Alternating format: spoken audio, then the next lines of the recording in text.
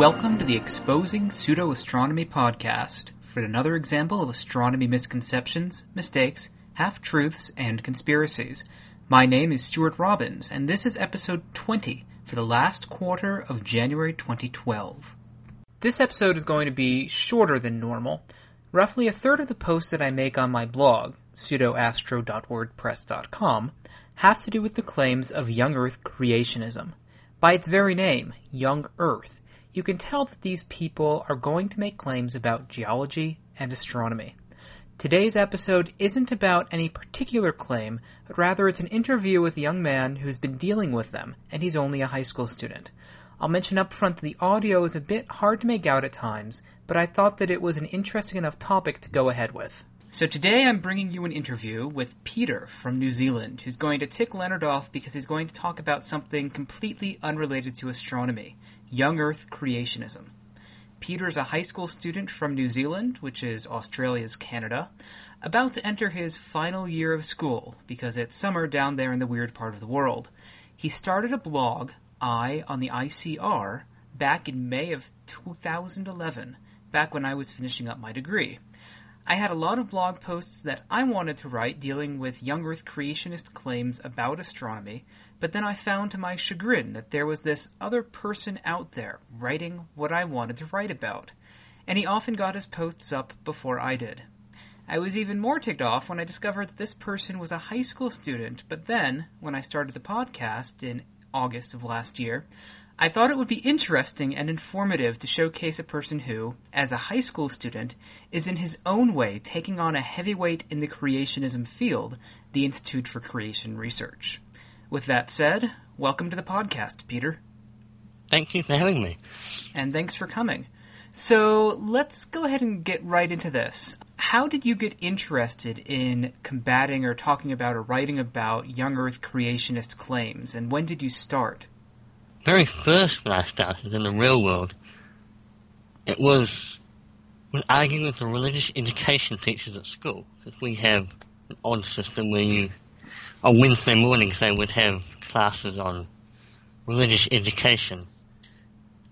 And it was always fun to argue with them. So arguing with the religion teachers, I bet that went over well. Yeah, I think one of my favourite teachers to argue with, currently my next door neighbour, so yeah.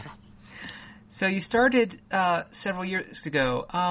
Is creationism an issue in New Zealand from what you've seen, or at least as big an issue in your perception as it is in the United States? Not nearly as big of an issue. I mean, there's no chance of teaching it in the public schools, so that's out of there, but there's still the private schools, where occasionally you'll find one that teaches creationism. But nothing else, really. Okay. So why did you decide to go after the Institute for Creation Research, and why did you start your blog? It was more to test if I could do it, if I could keep going, a post a day for months on end. I first found out about them reading them up on Rational Wiki, after I'd read up on everything else in there. And I looked to see if anyone was directly trying to counter everything they did, and I found there was a gap there. Yeah, well, I mean, they put out a lot of stuff, so it's kind of hard to counter everything that they do. I don't even do everything they do. They've got a theology column, which I don't even read these days. I just can't answer it. So, in your blog, you write about their daily science updates, which you call the Daily Pseudoscience Updates, or DPSUs. And recently you've also started writing about another portal that they have, their Education Essentials. And so these are two things that you write about, but then they also put out more things. And so why exactly did you choose them again? Because, originally when I saw them, I didn't realize that they put anything else in regulation at all. Because they have an archive of evidence for creation. And I'd read on another blog where someone had said, it's just too much to do, so I tried to tackle that. But then I found their updates, and I decided to change tack to that. And then I found more stuff that they started doing last year, and then more and more. It's almost as if they know that I'm doing it, and they're trying to shake me off the tail. Well, yeah, I mean, they do put out a lot of stuff. Do you know, actually, if they actually know about your blog at all? Have you ever gotten any emails from them or comments from them about what you do? I've never been contacted by them. I know they know I exist for a number of reasons.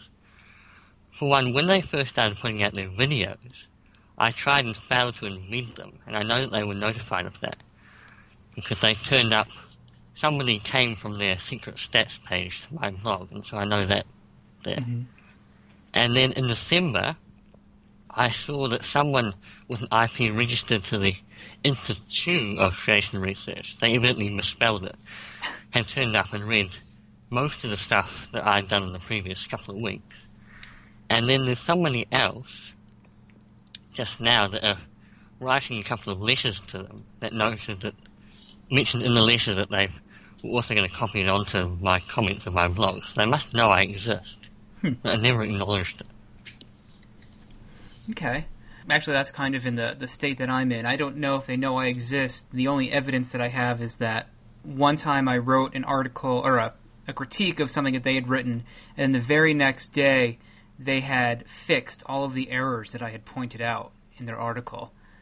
They never acknowledged that they had gotten it from me, but I'd like to think in my own small way that they read my blog. So I wanted to ask the next question of, what's your approach in your blog? So you said that what you do is you're trying to address pretty much everything that they put out in terms of their daily pseudoscience updates and their education essentials. When you do this, what's your approach to addressing the claims and the issues of what they write? Well, I try to look it up, obviously, and work out what the actual facts are. And then, well, sometimes I just copy paragraph by paragraph and annotate it like that, which takes a couple of hours usually, so I don't try to do that all the time. Mm-hmm. And then my general aim is to provide a kind of a resource for showing exactly why, if someone is, say, on an internet forum and posted a link to their site as proof that evolution is wrong, that someone else can post my corresponding article and say why their article shouldn't really be used as evidence. Do you get a lot of that? Do you get people coming to your site from forums where people have used your arguments to show, no, this is actually wrong? Here and there. I think the first time anyone ever read my blog for anything was on a Czech creationist site in Europe. Someone had linked to my blog and a few people turned up from there. That seems to be a small portion of my readers at least. When you can't actually go through paragraph by paragraph, because as you said, it takes several hours to actually do that, even though these things are usually kind of small, like I think the daily pseudoscience updates are around 5 paragraphs on average, but even that takes at least an hour or two to really address in detail. What do you do when you can't do that? How do you approach their arguments? Well, quite a lot of the time is just researching it, so they can't really deduct it that much. The shortest ones are often like, well, they've just completely got the facts wrong, and you can just link the person to the correct stuff, and that will do fine. And quite often when I've already done the same topic, because they just regurgitate the same stuff with a different news item, you can always link them back to there and say why this is different and why it's still wrong. Yeah, like I think you've done that with supernova before and magnetic fields before, just like I have. I mean, there comes a point where the person says the same thing over and over again. It's like, I've already addressed this. Here's a link back to where I addressed it. Yeah, that's going to be quite helpful this year when I get back to school. Yeah. Same time. So when does school actually start for you in New Zealand? Start of February, yeah. Okay, so in about 2 weeks. Yep. The next question that I had was, what are some of the patterns that you see in the way that these articles are set up by the creationists? I mean, besides the pattern in the sense of they sometimes rehash the same arguments over and over and over again, what are some of the ways in which they argue that you see is frequent, or that they frequently use? Well, they'll do anything to disprove evolution. Now, with fossils, they'll find fossils that are slightly out of order or cases where, well, they've often claimed that when you go back to the Mesozoic, you should only find dinosaurs. So if you find something that's not a dinosaur, they point that out, even though it's just a bird or something. And they also have to defend their own things against things that would disprove them. So if you find a news article on a new species that's split off from another species we already know about, they'll try and talk about how that's not proving evolution, it's just reproduction within kinds. Mm-hmm. And when it comes to the flood, of course, they'll pick up on anything that's about something catastrophic to try and prove that catastrophes are responsible for everything. Right, the whole catastrophism versus uniformitarianism arguments that sometimes come up. They like to say that the flood will explain everything that geologists say indicates an old Earth, but is actually a young Earth because of the flood. So they seem to really like the flood and really hate evolution. Yes. And they'll go after any other science that attempts to contradict their worldview. So astronomy they don't do very much astronomy, do they? They just... Yeah, they do maybe 1 or 2 articles a week on astronomy. Or not 1 or 2 articles a week. They do an article on astronomy or geology maybe once a week or once every other week, I've found. So it does give me a bit of a break. Yeah, it's much more regurgitating thing. They're just trying to disprove the Big Bang because this shouldn't exist or something. Right, yeah, and most of the astronomy stuff is, there's this latest discovery that astronomers do, but we can basically copy and paste from this article we wrote 2 years ago and say the same thing, that this does not prove an old Earth, this does not prove the Big Bang, this doesn't prove millions of years, blah, blah, blah, blah, blah. I like referencing their own articles quite a lot as well. As sometimes even for stuff that they don't even say. Mm-hmm. I guess my next question is, what future plans do you have in terms of, are you planning on keeping up your blog, the Eye on the ICR, which I'll link to in the show notes? Do you plan on expanding even more, or do you plan on sort of retracting more as you go and finish up your last year of high school? Well, with the science update thing, I'm going to have to do less on those because of time limits. And, however, I do intend to watch everything else that they do. I've heard things here and there that suggest they're going to launch something else sometime soon. I'm not quite sure about that, though. Mm-hmm. And if something happens about creationism in New Zealand, even though it probably won't be to do with the ICR, I'll probably try and cover that if I hear about it before it happens. And also, there's a case on about a creationist from the ICR, a legal case about them suing a university for something. I'll cover that if I see anything about that. Is that in New Zealand? That's not New Zealand, though. Oh, okay. Are you talking about the case about something with public workers being able to donate money? No, that's different, although I've talked about that before. This is about a John Oller guy who is suing for discrimination, which is different. Okay. I think my last question is the standard one that I've been trying to ask interviewees. If you could get Brian Thomas, who is the main science person, or supposed science person, the person who writes the daily science updates on the ICR's website, if you could get him in a room, what would you ask him? Or what would you say to him? Well, I can't convince him to my point of view. I would have enough trouble convincing them I'm not the Antichrist or something, because that seems to be their view in certain situations. Right, if you're not with us, you're the Antichrist. Yeah, but I would probably challenge him on some of the bigger errors that he and his organisation have made. I mean, it's not uncommon for him or someone else to just contradict reality, basically. Just misquote things and stuff like that. One thing that wasn't him specifically was a video that they put out a couple of months ago where to make a point, their point relied on the conflation of 2 different projects into the same one. A project to make the world's fastest computer, and a project to make a computer based on the human brain. And they were trying to show that they conflated them into the same one, and then tried to see that because people are making the world's fastest computer, which is based on the human brain, that shows that the brain is the best computer in the world, which is completely false. And not only that, but Brian Thomas will know this because he did an article previously on the same subject, which he actually noticed the difference. Yeah, I've actually found that to be the case too, where they contradict each other after making some just crazy claim that contradicts reality.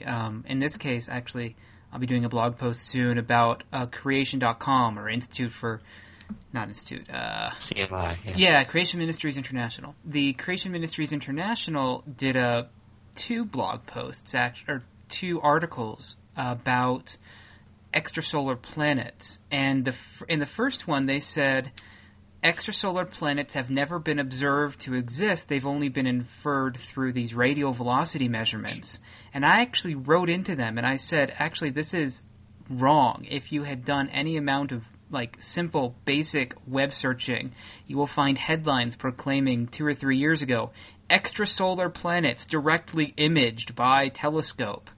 And they actually updated their article, but then they came out with one last week where they went through and spent several paragraphs saying these are the ways that you can detect extrasolar planets, and they went through the direct imaging method and all these other things, and it's just like, different authors, same institute, they contradict each other.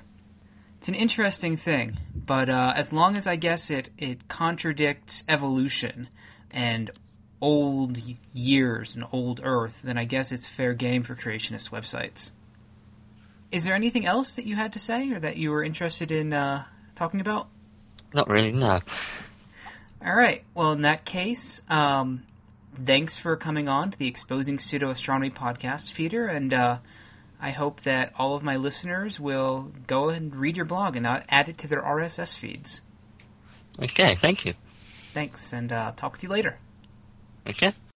Thanks again to Peter for coming on and spending a little bit of time during the afternoon of one of his summer vacation days with us.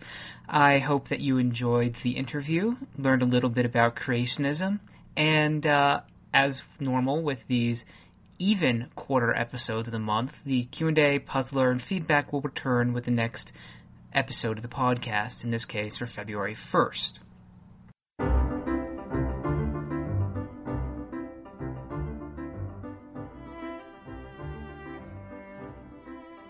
That wraps up this topic for the 20th edition of the Exposing Pseudo-Astronomy podcast. Thank you for listening, and I hope that you enjoyed it and learned a little at the same time. For more information about this podcast, please visit the website at podcast.sjrdesign.net. If you have any feedback, please use the feedback form on the website, send an email to podcast@sjrdesign.net, or leave a comment on the page for this episode on the website. I read every email, and I appreciate the feedback, and I'm not drunk. If you have suggestions for topics, please feel free to make them. If you like this podcast, please write a review and rate it on iTunes, and tell your friends and family, especially if they're creationists.